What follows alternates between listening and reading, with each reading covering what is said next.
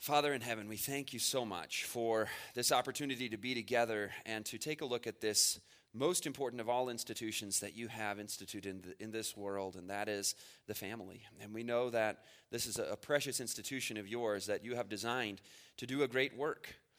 And Father, we know also that there is a great controversy happening. And as we take a look at the cultural agenda, as we look at the family, public enemy number one, we just pray that you would give us an understanding of the urgency of the times in which we live, and that we would all the more, with fullness of heart and energy and passion, seek again for your blueprint, your method of how to do family. And we pray this in Jesus' name. Amen. I want to start with a question. What do you think are the three biggest events in the history of redemption? And I want to say the three biggest redemptive events in the history of redemption. So after Adam and Eve in the fall, what are the three biggest and most redemptive, massively important epochs or eras or events in the history of the world? And that could include now or in the near future. Yeah, Jesus' first coming. They said the birth. Can we count the birth and the crucifixion, the incarnation, the resurrection, and the ascension all as one? That's the most important, right? That's the easy one. Can you think of another one? Okay, the flood was very destructive. It cleansed the earth of sin so that God could bring about what? Yes, the Messiah. And then I would add, you want to add another one?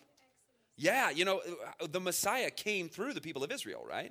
And so when God cleansed the earth of sin and sinners, all but 8, of course, of his redeemed, his faithful, you then had them leading on to Abram, who brought us to the point of the patriarchs, Abraham, Isaac, Jacob, and the 12 tribes, and then Israel. So the Exodus happens. Why is the Exodus so important? Well, that was the time where God gave the law. He brought his people out of Egypt. He made them a people unto himself and brought them into Canaan and started this massive movement which would then lead to the Messiah. So I would say the whole Exodus and the 10 Commandments and the law and God establishing his people. That one, the first coming of Jesus, and how about right now in the second coming? The judgment and second coming. We'll loop that together as one era. Those, I would suggest, are the three biggest.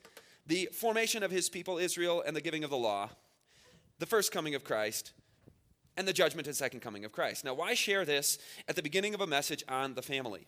Well, if you notice something interesting about these three biggest events in the history of redemption, you start to see a trend.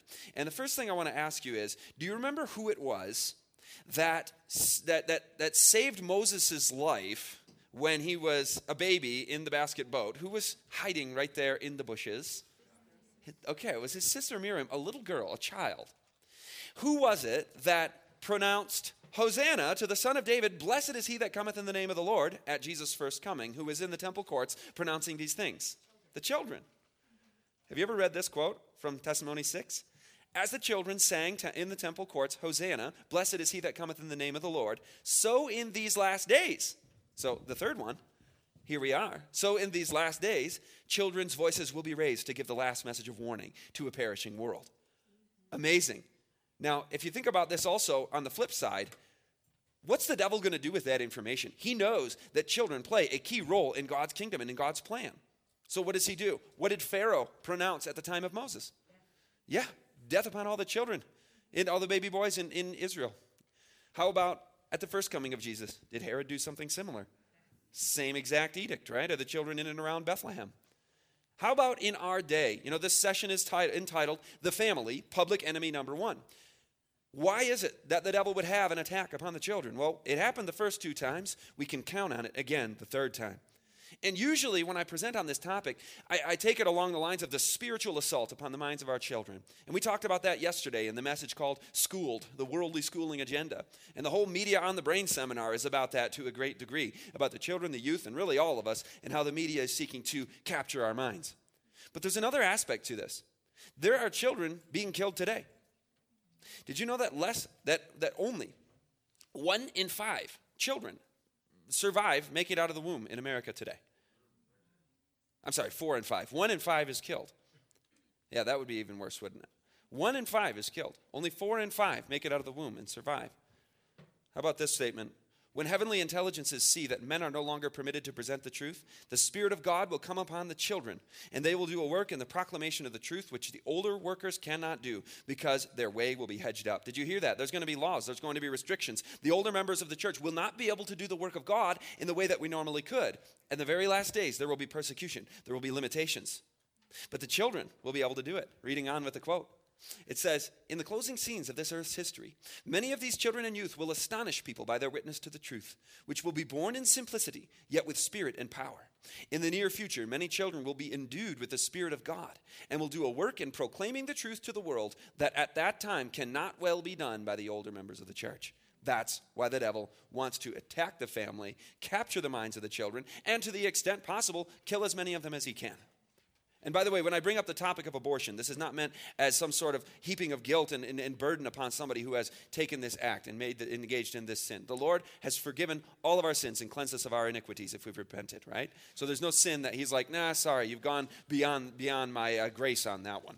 So let's just keep that in mind, as this can be a very sensitive thing. But the media and the culture is very much pushing this and celebrating this, not just as a right. You know, that became the big rights issue in the 1970s, that somebody ought to have the right to choose these things, and it was kind of a political football.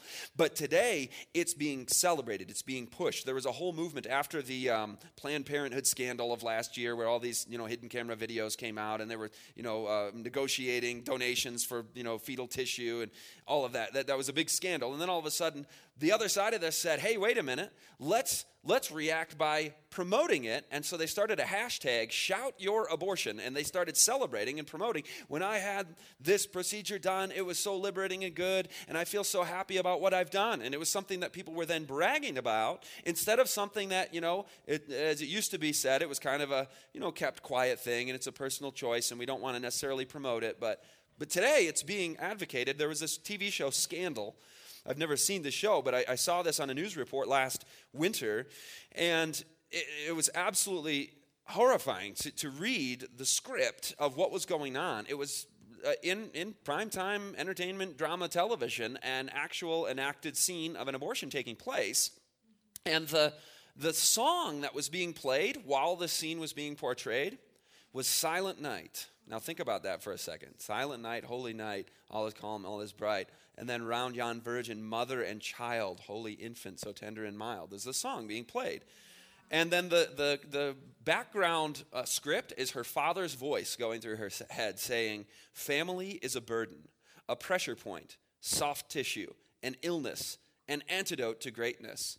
You think you're better off with people who rely on you, depend on you, but you're wrong, because you will inevitably end up needing them, which makes you weak, pliable. Family doesn't complete you, it destroys you. Can you believe the message coming from the culture to the youth of today? Family is a burden, a soft tissue, an illness.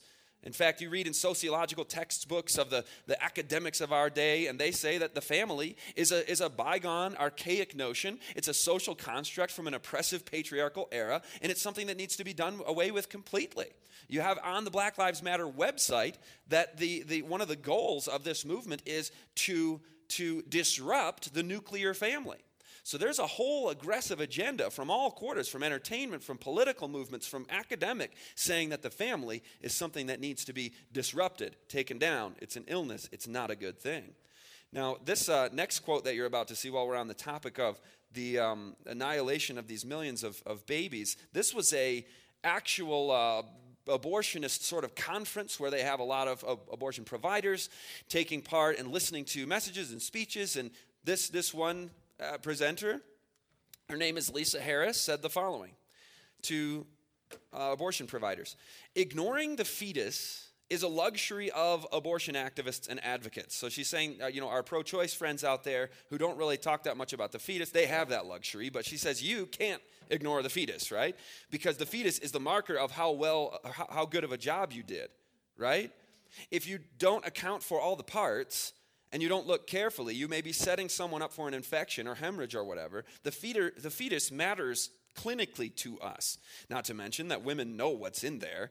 About 2/3, over 60% of women are already mothers, and the remainder don't want to be mothers. They're not stupid. They know what's in there. I actually think it should be less about denying the reality of those images and more about acknowledging. Listen to what is being acknowledged now by this movement.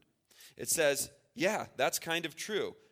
So given that we actually see the fetus the same way, speaking of, we see this baby, this fetus, the same way that pro-lifers do, and given that we might actually both agree that there's violence in here, let's just give them all. It's violence. It's a person.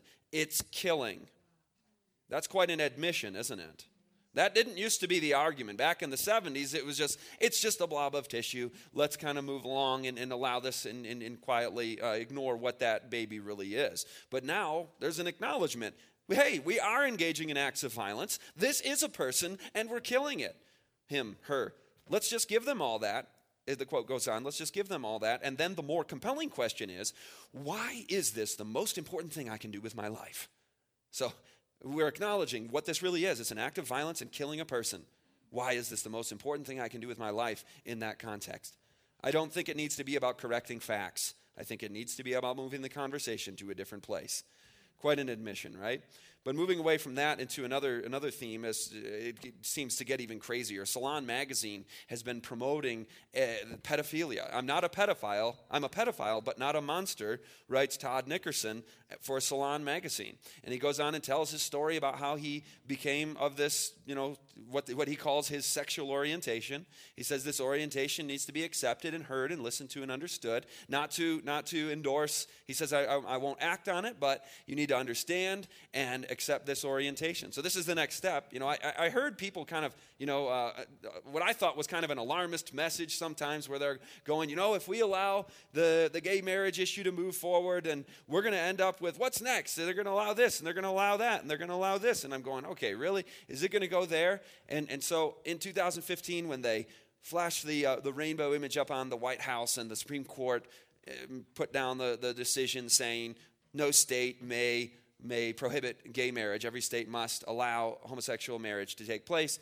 The movement just continued to accelerate to the point where we're literally reading in Salon Magazine about accepting pedophilia as a sexual orientation so long as the person doesn't act upon it, that this is not some sort of illness or dysfunction within the person. This is something that they are, and we have to accept what they are. And so you now get the Catholic Church coming out saying bishops do not have to report child abuse, Vatican says. UK Independent reported. They said, we want to just simply handle this in-house and not have this become a legal issue. Don't report it.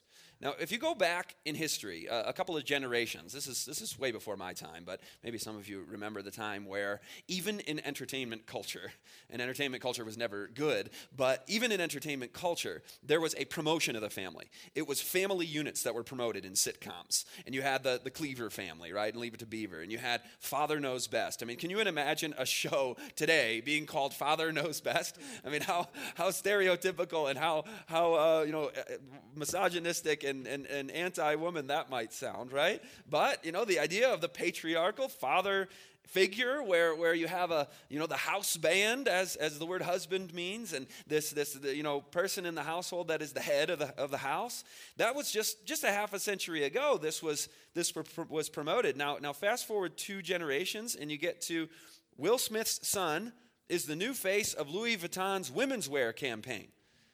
Yes, you read that right. Along with the ladies promoting the latest fashions, you have a boy dressed, and not I'm transgender, I'm this, I'm that. It's just I'm going to break all the boundaries and push the envelope of everything. And hey, I'm just going to do this because I feel like doing this. Can you see how quickly overnight things have really been on the march and on the move? But how did we get there? There was kind of over a generation, you had the demotion of the role of male figure. In the generation I grew up in the 80s, you had Al Bundy. You had Tim the Toolman Taylor. What did all these men who were the fathers of even the cartoons with Homer Simpson, and then on into the 90s and this millennium, I forgot his name. I never watched this one. Peter Griffin. What do all these guys have in common? Well, the male figure is no longer father knows best, right? For the past 25 years or so, it has been he's the doofus, he's the butt of the jokes, he doesn't know anything, and, the wife is always smarter and more, dominant in the family, and the kids are making fun of and disrespecting their dad and all of this. This is what we find as humor in our culture. And so this is part and parcel of the attack upon the family, because if you can take down the role of the father, if you can take down the role of the husband, then you end up with total confusion, like we end up with today with the example of Jaden Smith being the new face of Louis Vuitton's women's wear. Now, the Bible is clear on that issue. Deuteronomy 22, verse 5. You've read this scripture before, I'm sure. The woman shall not wear that which pertaineth unto a man, neither shall a man put on a woman's garment. For all that do so are abomination unto the Lord thy God. This is not according to God's plan, right? God has created them male and female. We'll talk more about that when we get into the transgender thing in a moment. But with regard to the push last year with the homosexual marriage Supreme Court decision, it reminded me of this Bible that was actually published, because this is big even in Christian circles. I mean, there are Christian denominations promoting and saying this is okay, and we're going to, give a nod to this and ignore what the scriptures have said about this. So are you familiar with the Queen James Bible? The Queen James, as a reference to, a spin-off and a play on words from the King James, this would be Queen James, and the scripture verses are literally just altered and changed. Here's Leviticus 18:22, which says, "Thou shalt not lie with mankind as with womankind. It is an abomination."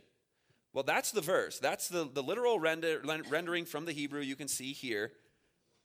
Notice the Queen James. "Thou shalt not lie with mankind as with womankind in the temple of Molech. It is an abomination." So those words are just merely added and inserted into the text, nowhere in the Hebrew original. So the meaning has been changed, hasn't it? It now says that you can lie with mankind as with womankind as long as it's not in the temple of Molech, right? Is that what God was after with this text? Is that what he was after in Romans 1 when he said that the wrath of God is being revealed against all of the unrighteousness and wickedness of mankind because they gave up natural relations for same-sex relations? It said nothing about the temple of Moloch at all in Romans 1, and that's a New Testament scripture. But they go ahead and alter that, and this has implications for where we end up in understanding the institution of the family. But as the attack on, I did a series at the GYC of the last year's GYC called Biblically Correct Masculinity, and understanding what it means to be male in the 21st century. I found it instructive and strange and interesting that the San Diego municipal employees for a time were prohibited from using the phrase founding fathers. This is Thomas Jefferson and George Washington, of course, right?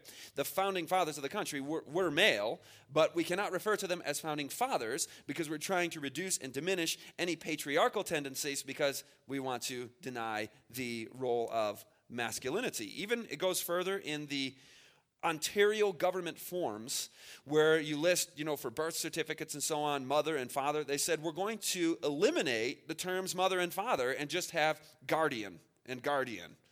And so gender is under attack, particularly masculinity, in our culture today. I found it kind of strange and odd that they had actual Army cadets with this program. It was walking a mile in red high heels.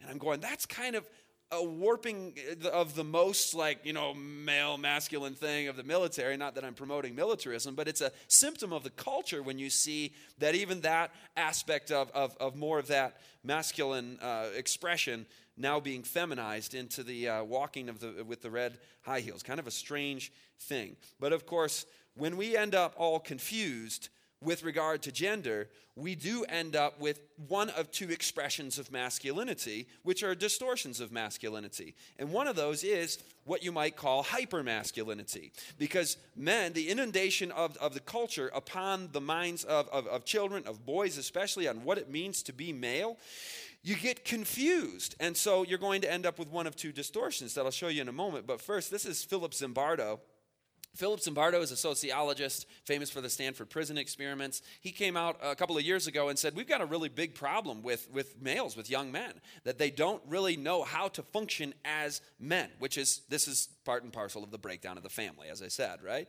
And so they did a study, a little survey after the TED Talk that he gave, where on the TED Talk website, you could select a little vote, what are the reasons for why young men are struggling so much, and what is it that has caused this distortion, this dysfunction, this inability to be leaders, to be able to be heads of families, to be committed in relationships. And George Barna talks about this in the church as well, how men are really AWOL in terms of spiritual leadership in the churches of today. But what the voters of just the general population on this TED Talk website, they said 63% of them said that the reason that we're getting so messed up in the head over this gender issue is conflicting messages from media, institutions, parents, and peers about acceptable male behavior. So in other words, we don't really know because we're getting all these different messages from all these different angles. So you know what the number one lesson so far is? If we want to have a clear and correct view of God's order, God's design, God's plan, then tune out all of the worldly cultural nonsense. Go to the Word of God. Spend time with people that you know are following the Lord, and you want to go in His footsteps along with the people of God, and say no to all of this craziness from the culture. But if we accept what the culture has shared, then we're going to get very confused. I remember in 2004, I started teaching in 2003, and then I taught in a Christian school in 2004. And my students at the time were very clear on biblical marriage, on what God says about male and female, about homosexuality and all of these things. And to the point where many of them were like too aggressive about it. I kind of would have to play the role of toning them down a little bit because they get so on fire about it to the point where you go overboard onto the other side of being unloving toward people. But fast forward 10 years. At the end of my teaching career in 2014, I was also teaching at a Christian school, this time an Adventist Christian school. And in a short span of 10 years, my students went, same age, same type of demographic, went from being super crystal clear on these things to my students were totally confused. And they're like, Mr. Ritsema, why is it wrong to do, this or that? And, why can't we say this is just the way somebody is and they ought to be able to live out the expressions of how they feel? And I'm going, are you serious, guys? Like, you haven't studied this in the Bible? You don't know what the truth is on this? I mean, it totally just rocked my world that in a short period of time, the media had done such a number on attacking this precious institution called the family. So here are the two distortions and expressions when we get confused. When guys don't know what to do, they end up either as passive man. This is a new creature that has appeared upon the face of the earth. He is, you've heard of the descent of man, right? Well, this guy's literally descending into what we call the man cave, right? And isn't it interesting about a cave? Like what lives in a cave would be an animal. So then we end up with also the secondary expression where we idolize egomaniacs and sports stars, as we call them, who are trying to one up each other and thump their chest and run around like I'm King James and whatever, and literally some of the names they give themselves, right? So we've got two poles of men, and these are supposed to be the leaders of families and the heads of households and the priests of the home and the pastors in the churches, and we're struggling. We're going, all right, I'm over here with passive man, or I'm going, like overreacting back into that more militaristic mode of things. The Lord has an answer for this, and it's in His Word. It's about unplugging from the media agenda and messages. But, when it came to 2015, you know who the Time Person of the Year runner-up was? Time Person of the Year was Angela Merkel, the Chancellor of Germany.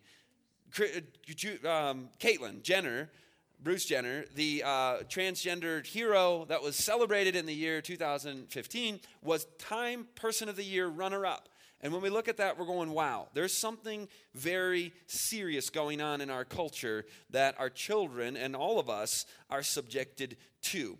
But the transgender thing started to take leaps into even more strange territories like you never would have thought you would see.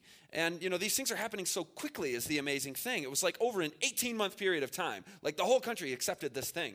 And then other people started coming out and saying, and these people are promoted. They're celebrated in news reports that and I feel so much sadness and empathy, and I want to cry for these people. But this poor lady said, well, I've been inspired to come out as what I truly am, and that is I am transabled. I am actually a disabled person in a normal person's body, and I'm supposed to be blind.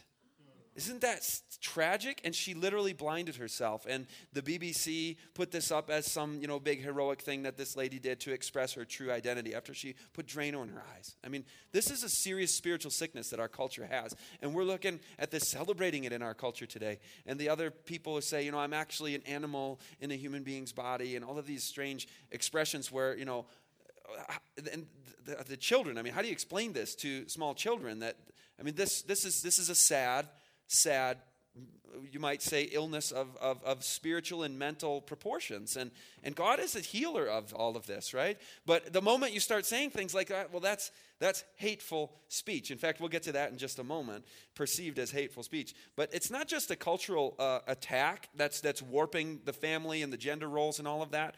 There's also a physiological aspect to this. There's a lot of talk in medical circles about the endocrine system as of late, and how many endocrine disruptions there are within the human organism. The endocrine system, of course, is what regulates hormones. The glands, the endocrine glands, are releasing various different hormones. You have both androgens and estrogens. These would be the more male and the more female hormones. And if a man has an imbalance of more female hormones and less male than normal, well, that starts to manifest in his physiology and so on and so forth. And so there are actual endocrine disrupting chemicals and other things in the foods that are also messing with our human physiology as well. So in addition to the cultural, brainwashing assaults, there's also a physiological aspect to that that's being explored right now.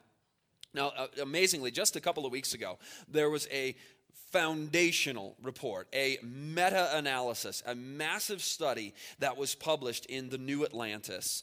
And this was a highly controversial study. It was a 143-page report that just dissected and analyzed over 200 studies that have been done on the nature of homosexuality and the transgender experience and all of these things. And the researchers wanted to look at this objectively. They said, let's finally, once and for all, separate the fact from fiction, the cultural hype from the factual reality, so that we're not just swept away into this is the cultural trend, let's all go that way and let the science follow. They said, no, we want to be scientific about it. The researchers were Dr. Lawrence Mayer and Dr. Paul McHugh. They're not coming at this from a religious angle whatsoever. They're just looking at this from a scientific perspective. The report was called Sexuality and Gender, Findings from the Biological, Physiological, and Social Sciences. And they did a study of all the studies, 200 plus studies on these issues. Dr. Mayer is a scholar in residence in the Department of Psychiatry at Johns Hopkins University, very prestigious,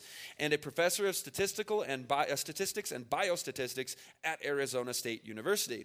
Dr. McHugh, whom the editor of the New Atlantis described as arguably the most important American psychiatrist of the last half century, is a professor of psychiatry and behavioral sciences at the Johns Hopkins University School of Medicine and was for 25 years the psychiatrist-in-chief at Johns Hopkins Hospital.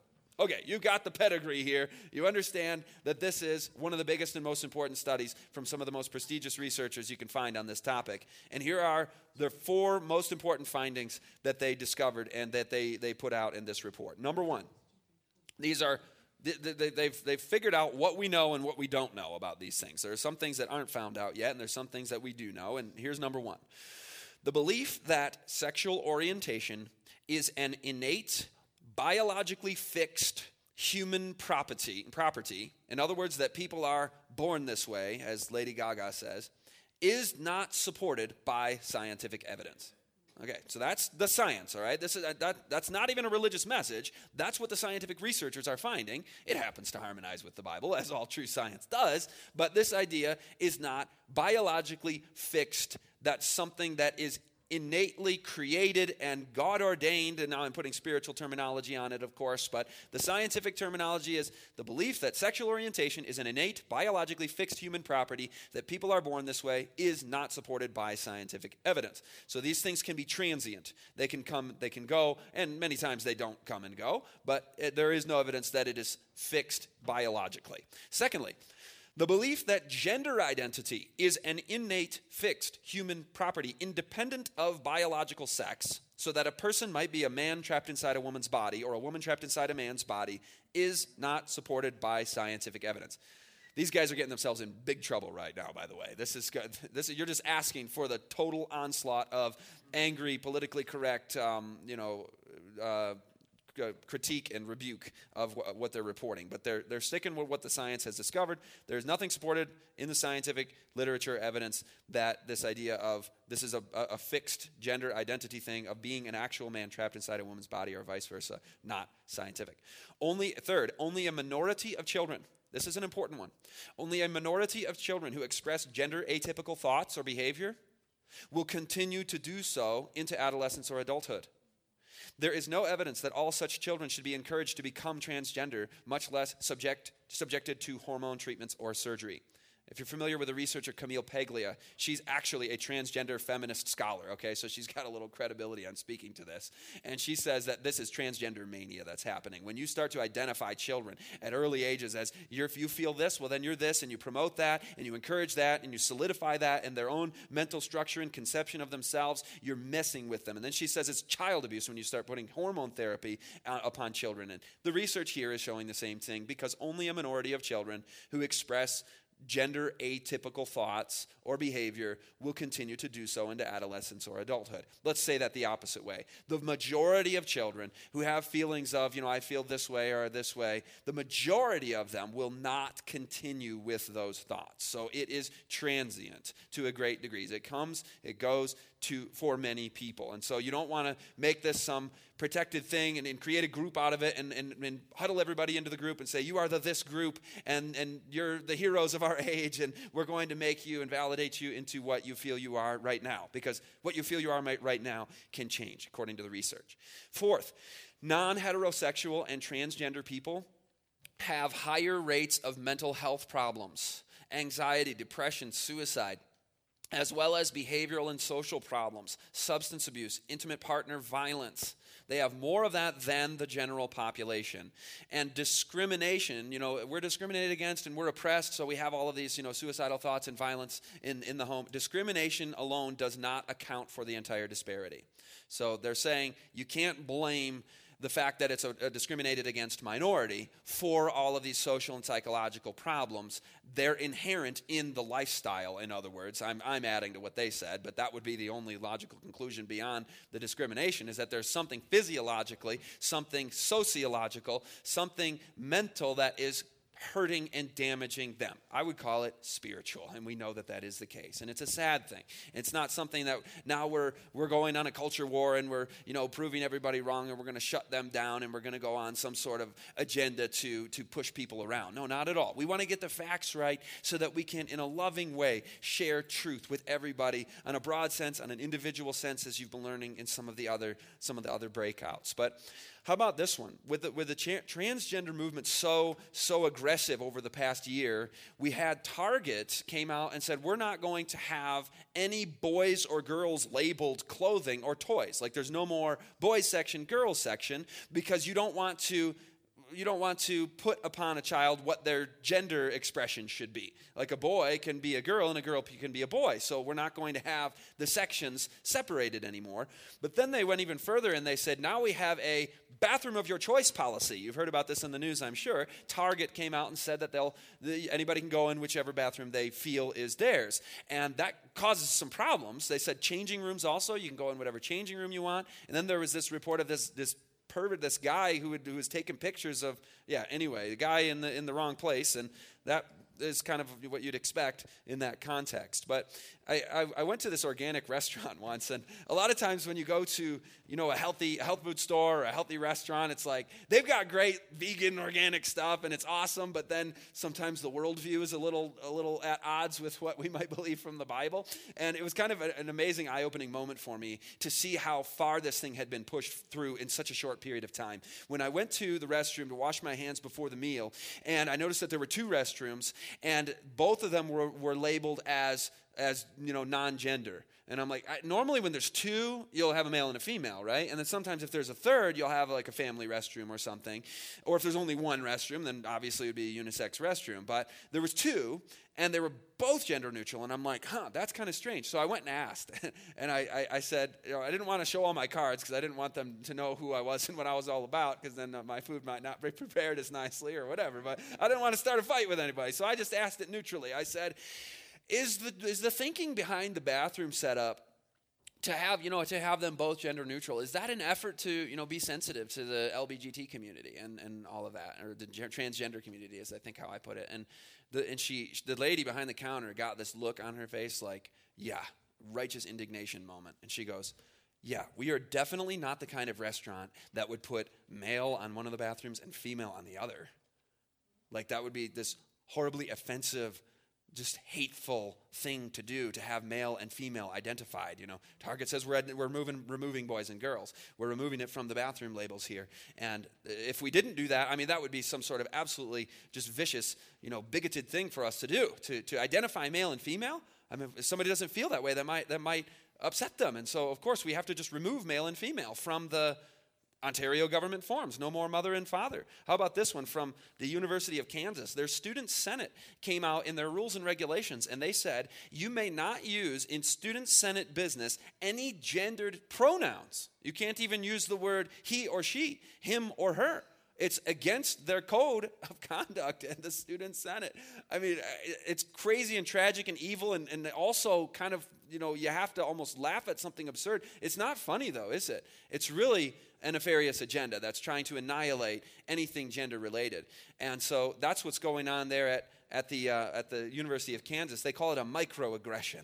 If you say the word he, then you're exercising a microaggression against somebody who might be a he and feel like a she, or in between, or whatever. It's an act of aggression, which is an amazing term to use, because coming from a political science background, the word aggression has an important connotation in legal settings. An act of aggression is something that is a criminal act where you're violating someone else's person or property. So when speech or thoughts or ideas start to become microaggressions, well, you're starting to bring this into the legal realm and if we use that terminology for it, then maybe we should have hate speech legislation like they have in Western Europe and in Canada, where if you say something about homosexuality that's not welcomed by certain people, then that's hate speech, and it's literally against the law. Now, in America, we have the First Amendment, so we still have some freedom on that, but this is on the way out. Take a look at this one from a actual university diversity and inclusion PowerPoint that's put out as a way to teach us how to be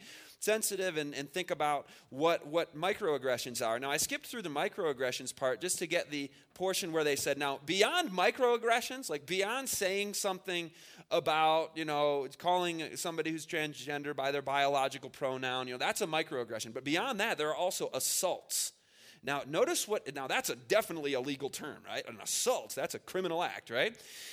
Notice, a student slashed my tire on my car. Oh, yeah, that is an assault. Yeah, that's an actual criminal act of violating someone's property. How about this one? Almost being raped. Yeah, absolutely. Rape is an act of aggression and evil, violent assault. I'm not sure what they mean by almost, but we're definitely in aggression and assault territory there. But notice some of these other ones. An anti-abortion person attacked my pro-choice beliefs. See, beliefs are now assaulted, and it's an assault. So if you disagree with somebody's viewpoint on something in a formerly free country with open exchange of ideas on campuses especially, if somebody, quote, if you're perceiving it as an attack on my beliefs, then it's called an assault. Or I was verbally abused because I am bisexual. Now, of course, we wouldn't ever want to attack somebody's belief. We would never want to verbally abuse somebody. But you can imagine scenarios where simply holding to a position in a loving way can be perceived by some as being an attack and a verbal abuse. And so these are now assaults. Now, this whole thing about the gender and all of this, another quick story. I was talking with a friend who has been a part of child development studies and research and getting into the educational world. And she said to me, one of the most interesting trends as of late is helping children to, not be able to define their own reality, where you don't define things for them. So you say they're playing with a toy airplane. You know, you don't say to them and define that toy as a toy airplane. Allow them to determine what this object is for them, so that they can conclude that it's something totally different. Maybe it's a sock, or maybe it's, breakfast, or I don't know. You could imagine a million things that it is other than a toy airplane. And as I was thinking about this, I'm going, this is, I understand like kids playing, pretend and stuff like that, but there's something more going on here with this, because the next thing she said was, of course.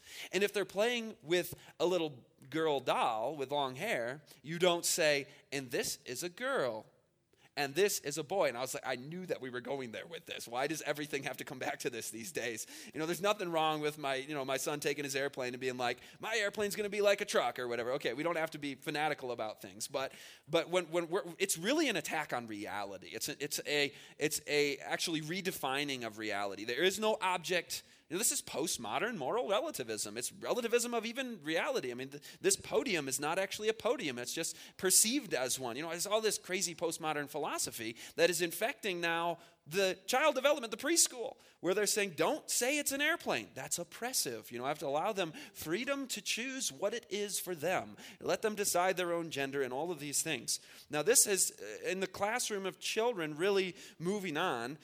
In the UK, teen students are now given 25 options of genders to identify as on their little bullet, fill in the bubbles, notations of their identity and their location. They have 25 options of what gender you are.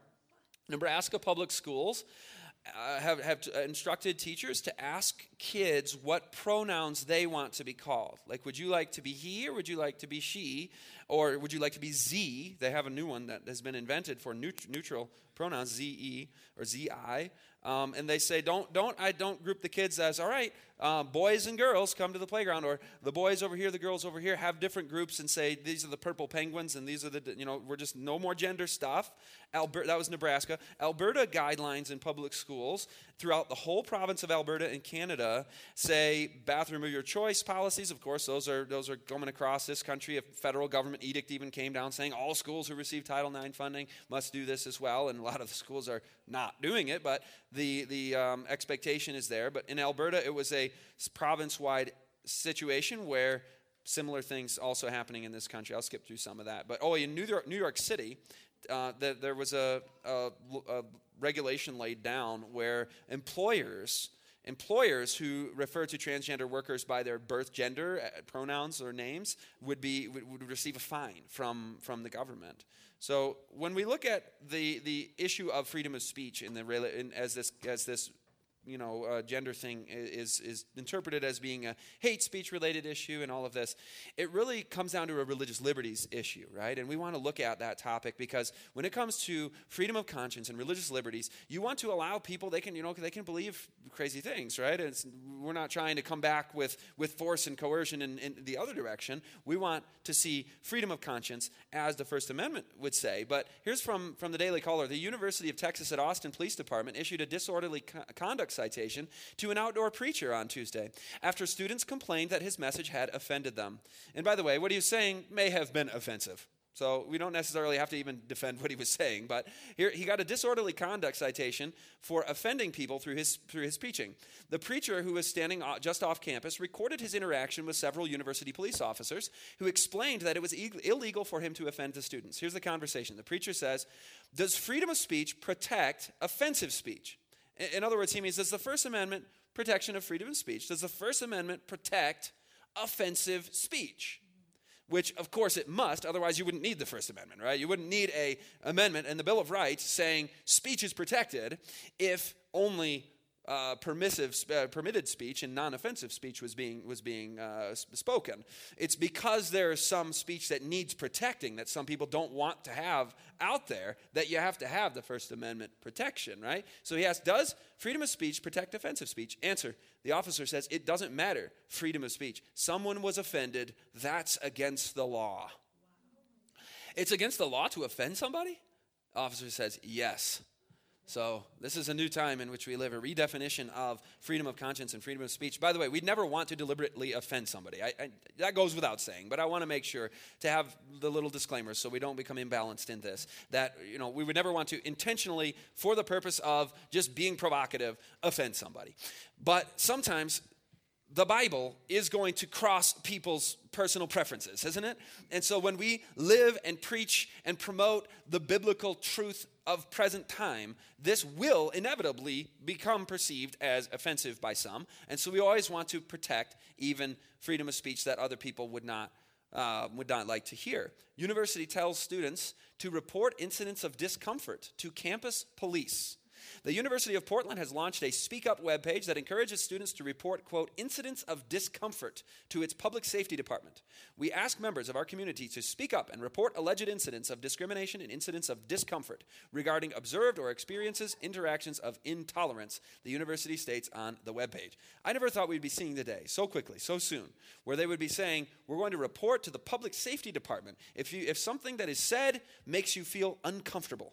Discomfort is now something that becomes an issue for public safety. But it went even further with the where was it? Here we go with the Missouri University Police, where they came out and said, call the police immediately. This was an email sent out to all students, Missouri University Police Department. Call the police immediately if you witness any incidents of hateful and or hurtful speech or actions. So if there is speech or actions that hurts somebody's feelings, then you call the police. This is a strange world we live in. It's like, we're calling the police about this? I mean, we never want to hurt somebody's feelings. That's not nice. You'd never, ever want to hurt somebody's feelings. Sometimes God hurts my feelings, and he does it because he loves me, but I'm not out there to hurt anybody's feelings. And if the Lord wants to do that to somebody, that's a good thing, because sometimes he wakes us up out of our selfishness. But the amazing thing is that as it relates to religious liberty and freedom of conscience now, you have universities saying, call the police if somebody's feelings get hurt. Filmmaker Amy Horowitz spent less than an hour on Yale University campus doing a fake signature petition experiment. Now, I don't endorse, using these sorts of methods of I'm pretending and faking and deceiving people. I don't think that's right. But he did this survey and this little experiment, and the results are telling. They are amazing. He asked people on Yale University's campus, okay, these are the best and the brightest. These are the people that you'd expect to really have a solid understanding of what it means for the foundations of American principles of freedom and liberty. And he asked them, would you sign this petition, please, to prohibit and outlaw free speech on the campus? Because there are things being said that are hurtful to people, that people don't like to hear. So can we ban the First Amendment? He used phrases like this and he's got a video recorded, and it's like a hidden camera thing, and he takes his fake signature petition on the sheet, and a full 50 signatures were collected in less than an hour, and the majority of the students signed to ban free speech, ban the First Amendment on the Yale University campus. Now that was really shocking and horrifying and amazing and instructive as we zoom toward Revelation 13 and oppressive measures that are coming. In Europe, people are being arrested for offensive Facebook posts. One officer appeared at somebody's doorstep and said, the person that appeared at the doorstep is just in a minute. This was the officer that spoke with the media, and this was in Scotland. He said, I hope that the arrest of this individual sends a clear message that police in Scotland will not tolerate any form of activity which could incite hatred and provoke offensive comments on social media. So any behavior that might provoke somebody else to make an offensive comment is not tolerated. Any behavior that might provoke somebody else to make an offensive comment is not permitted in Scotland. A Danish man was convicted and fined for a Facebook post in which he compared Islam to Nazism. He was convicted and fined for making that comparison historically. A British preacher was arrested and tried for calling Islam satanic. A Dutch man was also received a home visit from the police after he criticized his country's open borders refugee policy. He said it was a bad plan on Twitter. And they came and they showed up. They said, you tweet a lot. We have orders to ask you to watch your tone. Your tweets may seem seditious. So these are free countries, right? This is the West. I mean, this kind of sounds like East Germany. This kind of sounds like the Soviet bloc. This kind of sounds like the Stasi. But here you have in the West, in the free West, freedom of speech under attack. But it's not just Europe. It's really getting worse there. But in America, in Boston, Massachusetts, there was a Catholic school that hired a man for the cafeteria department. And it turned out that they found out later that the man was homosexual, and they'd hired him without realizing that or recognizing that early on. And so they dismissed him, and they said, this is our Catholic religious all-girls school, and we don't want to promote alternate lifestyles in this school. Well, of course, this became a lawsuit, and the school lost, and they were required to hire the man and pay a bunch of money and all that. You know about the bakers, the cake bakers, who a homosexual couple will come saying, we want a cake for our wedding, and this is the big famous cases in the courts, and they get fined, $135,000 fine or whatever for not catering to homosexuals, because that would be not equal opportunity. T-shirt printers who promote Christian messages on their T-shirt company. Well, homosexual activists will find out, hey, they're potentially going to reject us, so let's go and ask them to put a rainbow gay pride T-shirt together for us, and they refuse, and it becomes a lawsuit, $13,000 fine. So these kind of things go on and on and on. In the United Kingdom, they're actually moving to register all Sunday schools, government-registered all Sunday schools. There was, speaking of the religious freedom issues, the Wichita Hills canvassing group were prohibited a little while back from going door-to-door and canvassing, needing to obtain a permit and go through a whole bunch of regulations and paying and so on. And when you need to receive a permit for something, that means that you're getting permission for it, which means that it's no longer a right, but it's been transmitted into a privilege instead of a right. So the Bill of Rights, maybe we'll call them the Bill of Privileges now, I don't know. But this is getting more serious when it comes to what the Pope said. The mental structure of fundamentalists is violence in the name of God. He said a fundamentalist group, which, by the way, a fundamentalist group is anybody who believes literally in their inspired book. So you can have fundamentalist Jews, fundamentalist Muslims. We are fundamentalist Christians because we believe in the literal interpretation of the Bible. 6-day creation. Jesus literally raised from the dead and ascended into heaven. Jesus is literally coming on the clouds of heaven. This is a historically accurate book, and prophecy is foretelling real and actual events that are to come. So that's a fundamentalist group. A fundamentalist group, although it may not kill anyone, although it may not strike anyone, so you could have like a fundamentalist group that promotes non-combatancy and non-violence, right? Like ours. So how about this one? A fundamentalist group, he says, although it may not kill anyone, although it may not strike anyone, is violent. Did you catch that? So if you're a fundamentalist, if you're a Mennonite or Amish, fundamentalist, ultra anti-combatancy group. If you're a fundamentalist, if you're a Seventh-day Adventist, non-combatant believer, you are violent. Make sense of that. Well, it's the mental structure of fundamentalists is violence in the name of God. Violence is now the new word. Remember, it's an assault to believe differently about somebody's sexual or abortion beliefs we saw earlier, right? That's an assault.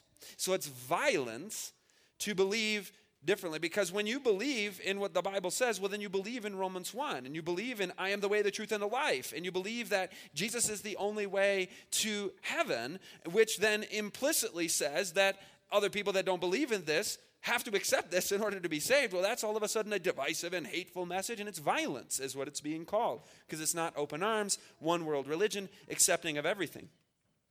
But it goes even further with Kathleen Taylor, a neuroscientist, who came out and said the following at a convention. She said, one of the surprises may be to see people with certain beliefs. She's an Oxford University researcher, and she said one of the surprises may be that we're going to see in the near future is to see people with certain beliefs as people who can be treated. So this is talking about psychiatry, okay?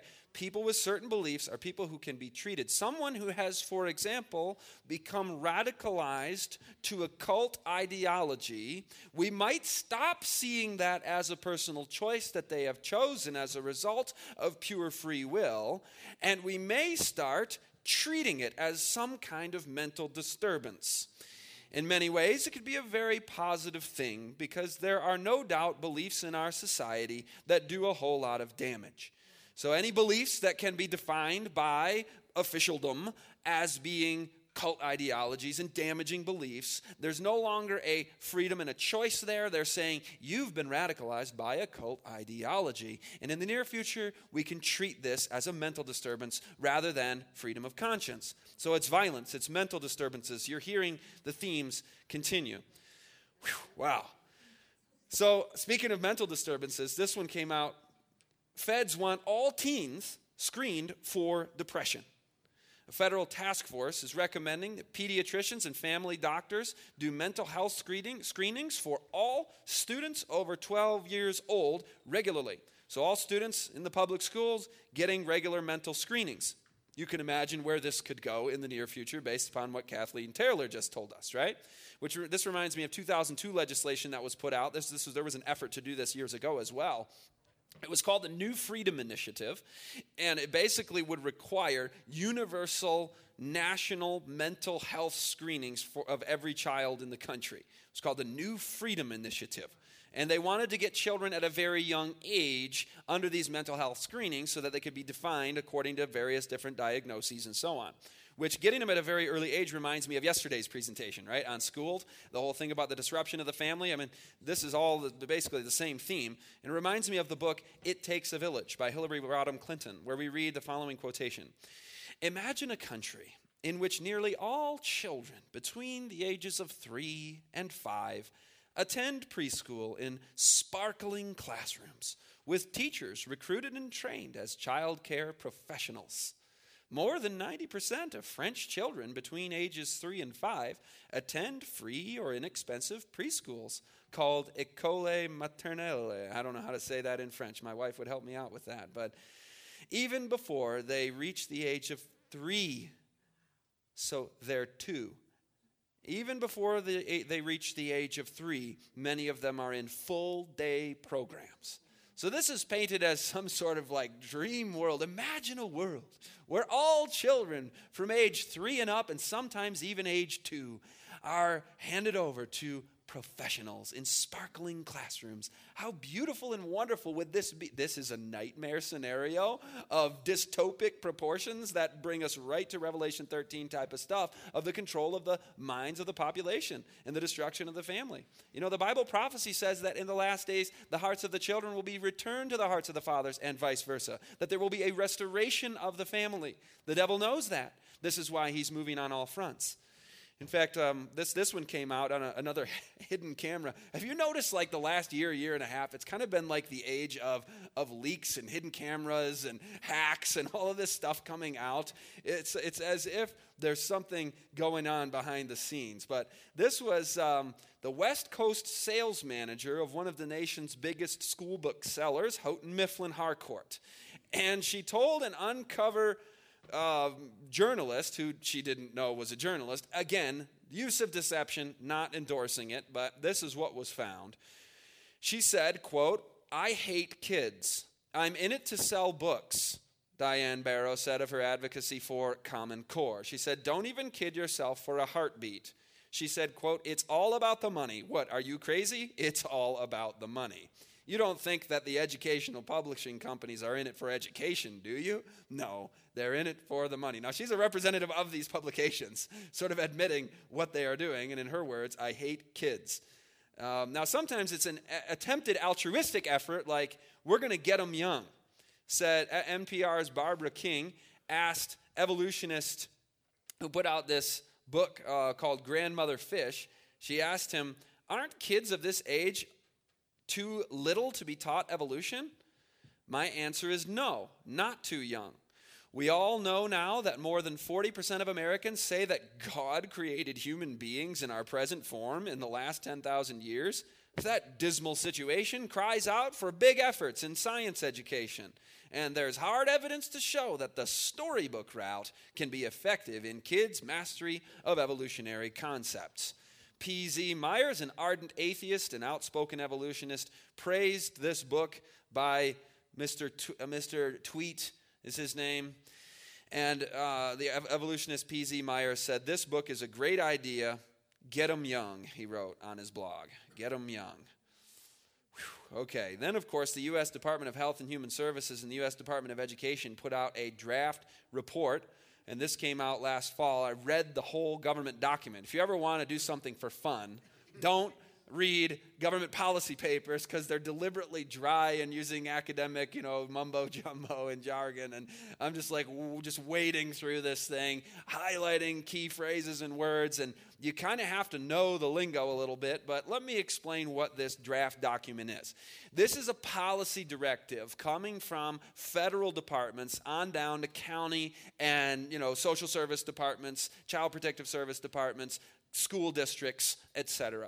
And they're saying what we need to do is, the name of the document is Draft Policy Statement on Family Engagement. So this term family engagement is key in this report. And the name of it is From the Early Years to the Early Grades. They go in and say, basically, when we get children at age 4 or age 3 in preschool or age 5 in kindergarten or whatever, when we get the kids, they've already had a lot of influence at home from the parents. So what we want to do is family engagement. We want to engage families with their, it says, when does family engagement begin is the question that's posed. Family engagement begins, I'm quoting now, family engagement begins prenatally. So pregnant moms are now engaged with government involvement here to form, quote, relationships is the word that they used, a formal partnership with social services and mental health consultants. So no longer is the family a relatively sovereign, autonomous unit created by God where the children are raised in this. No, it's going to be some meddling happening if this policy report were to become reality. And it is reality to a great extent, obviously, through the school system, but from the early years, prenatally, babyhood, toddlerhood, and on up. They talk about, quote, conducting periodic home visits of families and having mental health consultants involved with professionals and specialists, ensuring constant monitoring of children's social, emotional, and behavioral needs, and even taking a look at the diet of the family. So you can imagine, like just what happened in Italy, there was a bill proposed in Italy saying that if parents are feeding their children a vegan diet, that those parents can have their children taken and they can be arrested. And that bill hasn't passed that I know, but that was a bill that was actually introduced into the Italian legislature saying that feeding your children a vegan diet could become a criminal act in Italy. So here in this report saying also we need to take a look at what parents are doing, because there's some radical, diets out there we might need to crack down on. Now, of course, by the way, it should be as a strong proviso. There are situations of terrible neglect and children, not even being fed and terrible abuse. And so when there are criminal situations like that, of course, we acknowledge Romans 13, the state has been given the authority to punish the wrongdoer. So we don't want to take that away. But this is also a danger and a threat upon the religious liberty of families when you look at a policy report like this saying that there's going to be constant monitoring and home visits of families. Special emphasis is put on early childhood to, quote, prepare children for school, to transition them to kindergarten. I wonder if part of this report came out about because there is a growing homeschool movement where the children aren't being taught about here having a positive attitude towards school. Right? That's in the report. It says we want to teach the toddlers and the children to have a positive attitude about being transitioned into kindergarten, into our system. Now, of course, I'm presenting this with, fairly with an overlay of an understanding that there is a nefarious agenda here. But of course, there are good people trying to do good things within these departments. So not to try and libel every person involved with this, but you know that the devil is involved with this. You know that this can be used for evil, and this is a great danger as well. It says also that they want to implement evidence-based parenting interventions. So they kind of watch the parenting, do some interventions, and refer families to social services as needed. That was one of the most horrific horror stories that I've read in quite some time. I gave up watching sci-fi movies and horror movies and so on like that. But sometimes when you read history or you read government documents, it's like you're reading something straight out of a dystopic fiction novel or some type of horror movie. So when you look at the history of this, many people have noted that, if we're going to get to the point in history where Revelation 13 indicates that there will be a religious imposition of of coercion and oppression. You know what I mean by this? It's not necessarily going to be secular humanists with some sort of, progressive agenda of Darwinistic, all of this worldly stuff. It's going to have a religious overlay to it in Revelation 13. So where is this going? I want to do a little historical moment, and then you'll see how this compares with the present. Do you remember the 1960s and 70s? I remember it as a historian. I wasn't there, but some of you were there. Some of you have studied this. The 60s and 70s was a time of tremendous moral corruption and the decline and degradation of the morals of the society.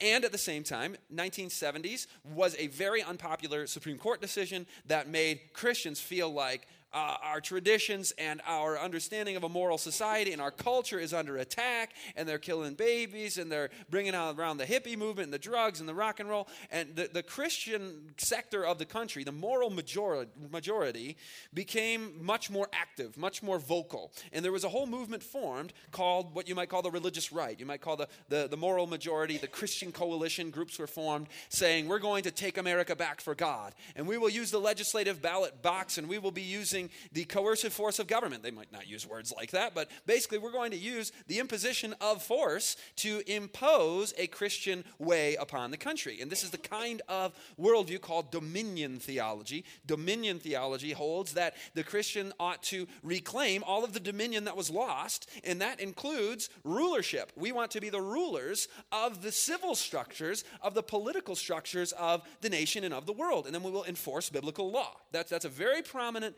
theological school of thought in many different circles today. And it was promoted in the 70s by a guy named R.J. Rushdoony, and then it was promoted by others in the political realm, like folks you see on the screen there. But how could this get to the Sunday law type of thing? You're thinking, all right, where is this going? Well, you had back then a very aggressive cultural agenda in the 60s, followed by a very unpopular Supreme Court decision. And then the reactionary wing against that said, we're going to take America back for God, right? And that's great. We want to take America back for God. But let's do it through the family. Let's do it through the one soul audience. Let's do it through evangelism, not through force and through political means. But that was the reaction. Did you see how it went? Problem, reaction, solution. You had the problem presented by the secular push and the immoral crusade, to be followed by then the reactionary wing saying we're going to take a Christian crusade right back at you. And you can see the fusion of this coming to a head back then. Well, at the time, people were like, this sounds a lot like Sunday law type of stuff, and they were right. Well, then we got on into the 90s and into the 2000s, and what has been the era that we are in now? A era of tremendous moral corruption. Just the last few years, an aggressive push, some of the stuff we've seen here, right? And the shutting down of any dissent against it, and also a very unpopular Supreme Court decision saying, no state may prohibit homosexual marriage anymore. So what's the pattern from history? Cultural degradation plus very unpopular Supreme Court decision, among Christians at least, leads to a reactionary religious right political response. So are we witnessing that? Are we going to witness that in the very near future? In our culture today, yes, especially in the context of disaster. I mean, you remember what happened after 9/11? What happened the next Sunday? Everybody was in church, weren't they? And boy, that can be a good thing when people get religious real quick in the context of crisis, but can also be a very dangerous thing because there's counterfeit religion all around. And like this one right here, Arizona State Senator Sylvia Allen in 2014 said, there has been a horrible erosion of the soul of America. She said, this was 2015, I believe. We are slowly eroding religion at every opportunity we have. That's true, right? I mean, this is a problem. Probably we should be debating a bill requiring every American to attend a church of their choice on Sunday to see if we can get back to having a moral rebirth. It sounds so outlandish. Nobody would ever say such a thing. They're saying it, right? God created man in his own image. In the image of God created he him. Male and female created he them. That is God's design for the family. That is God's design for male and female.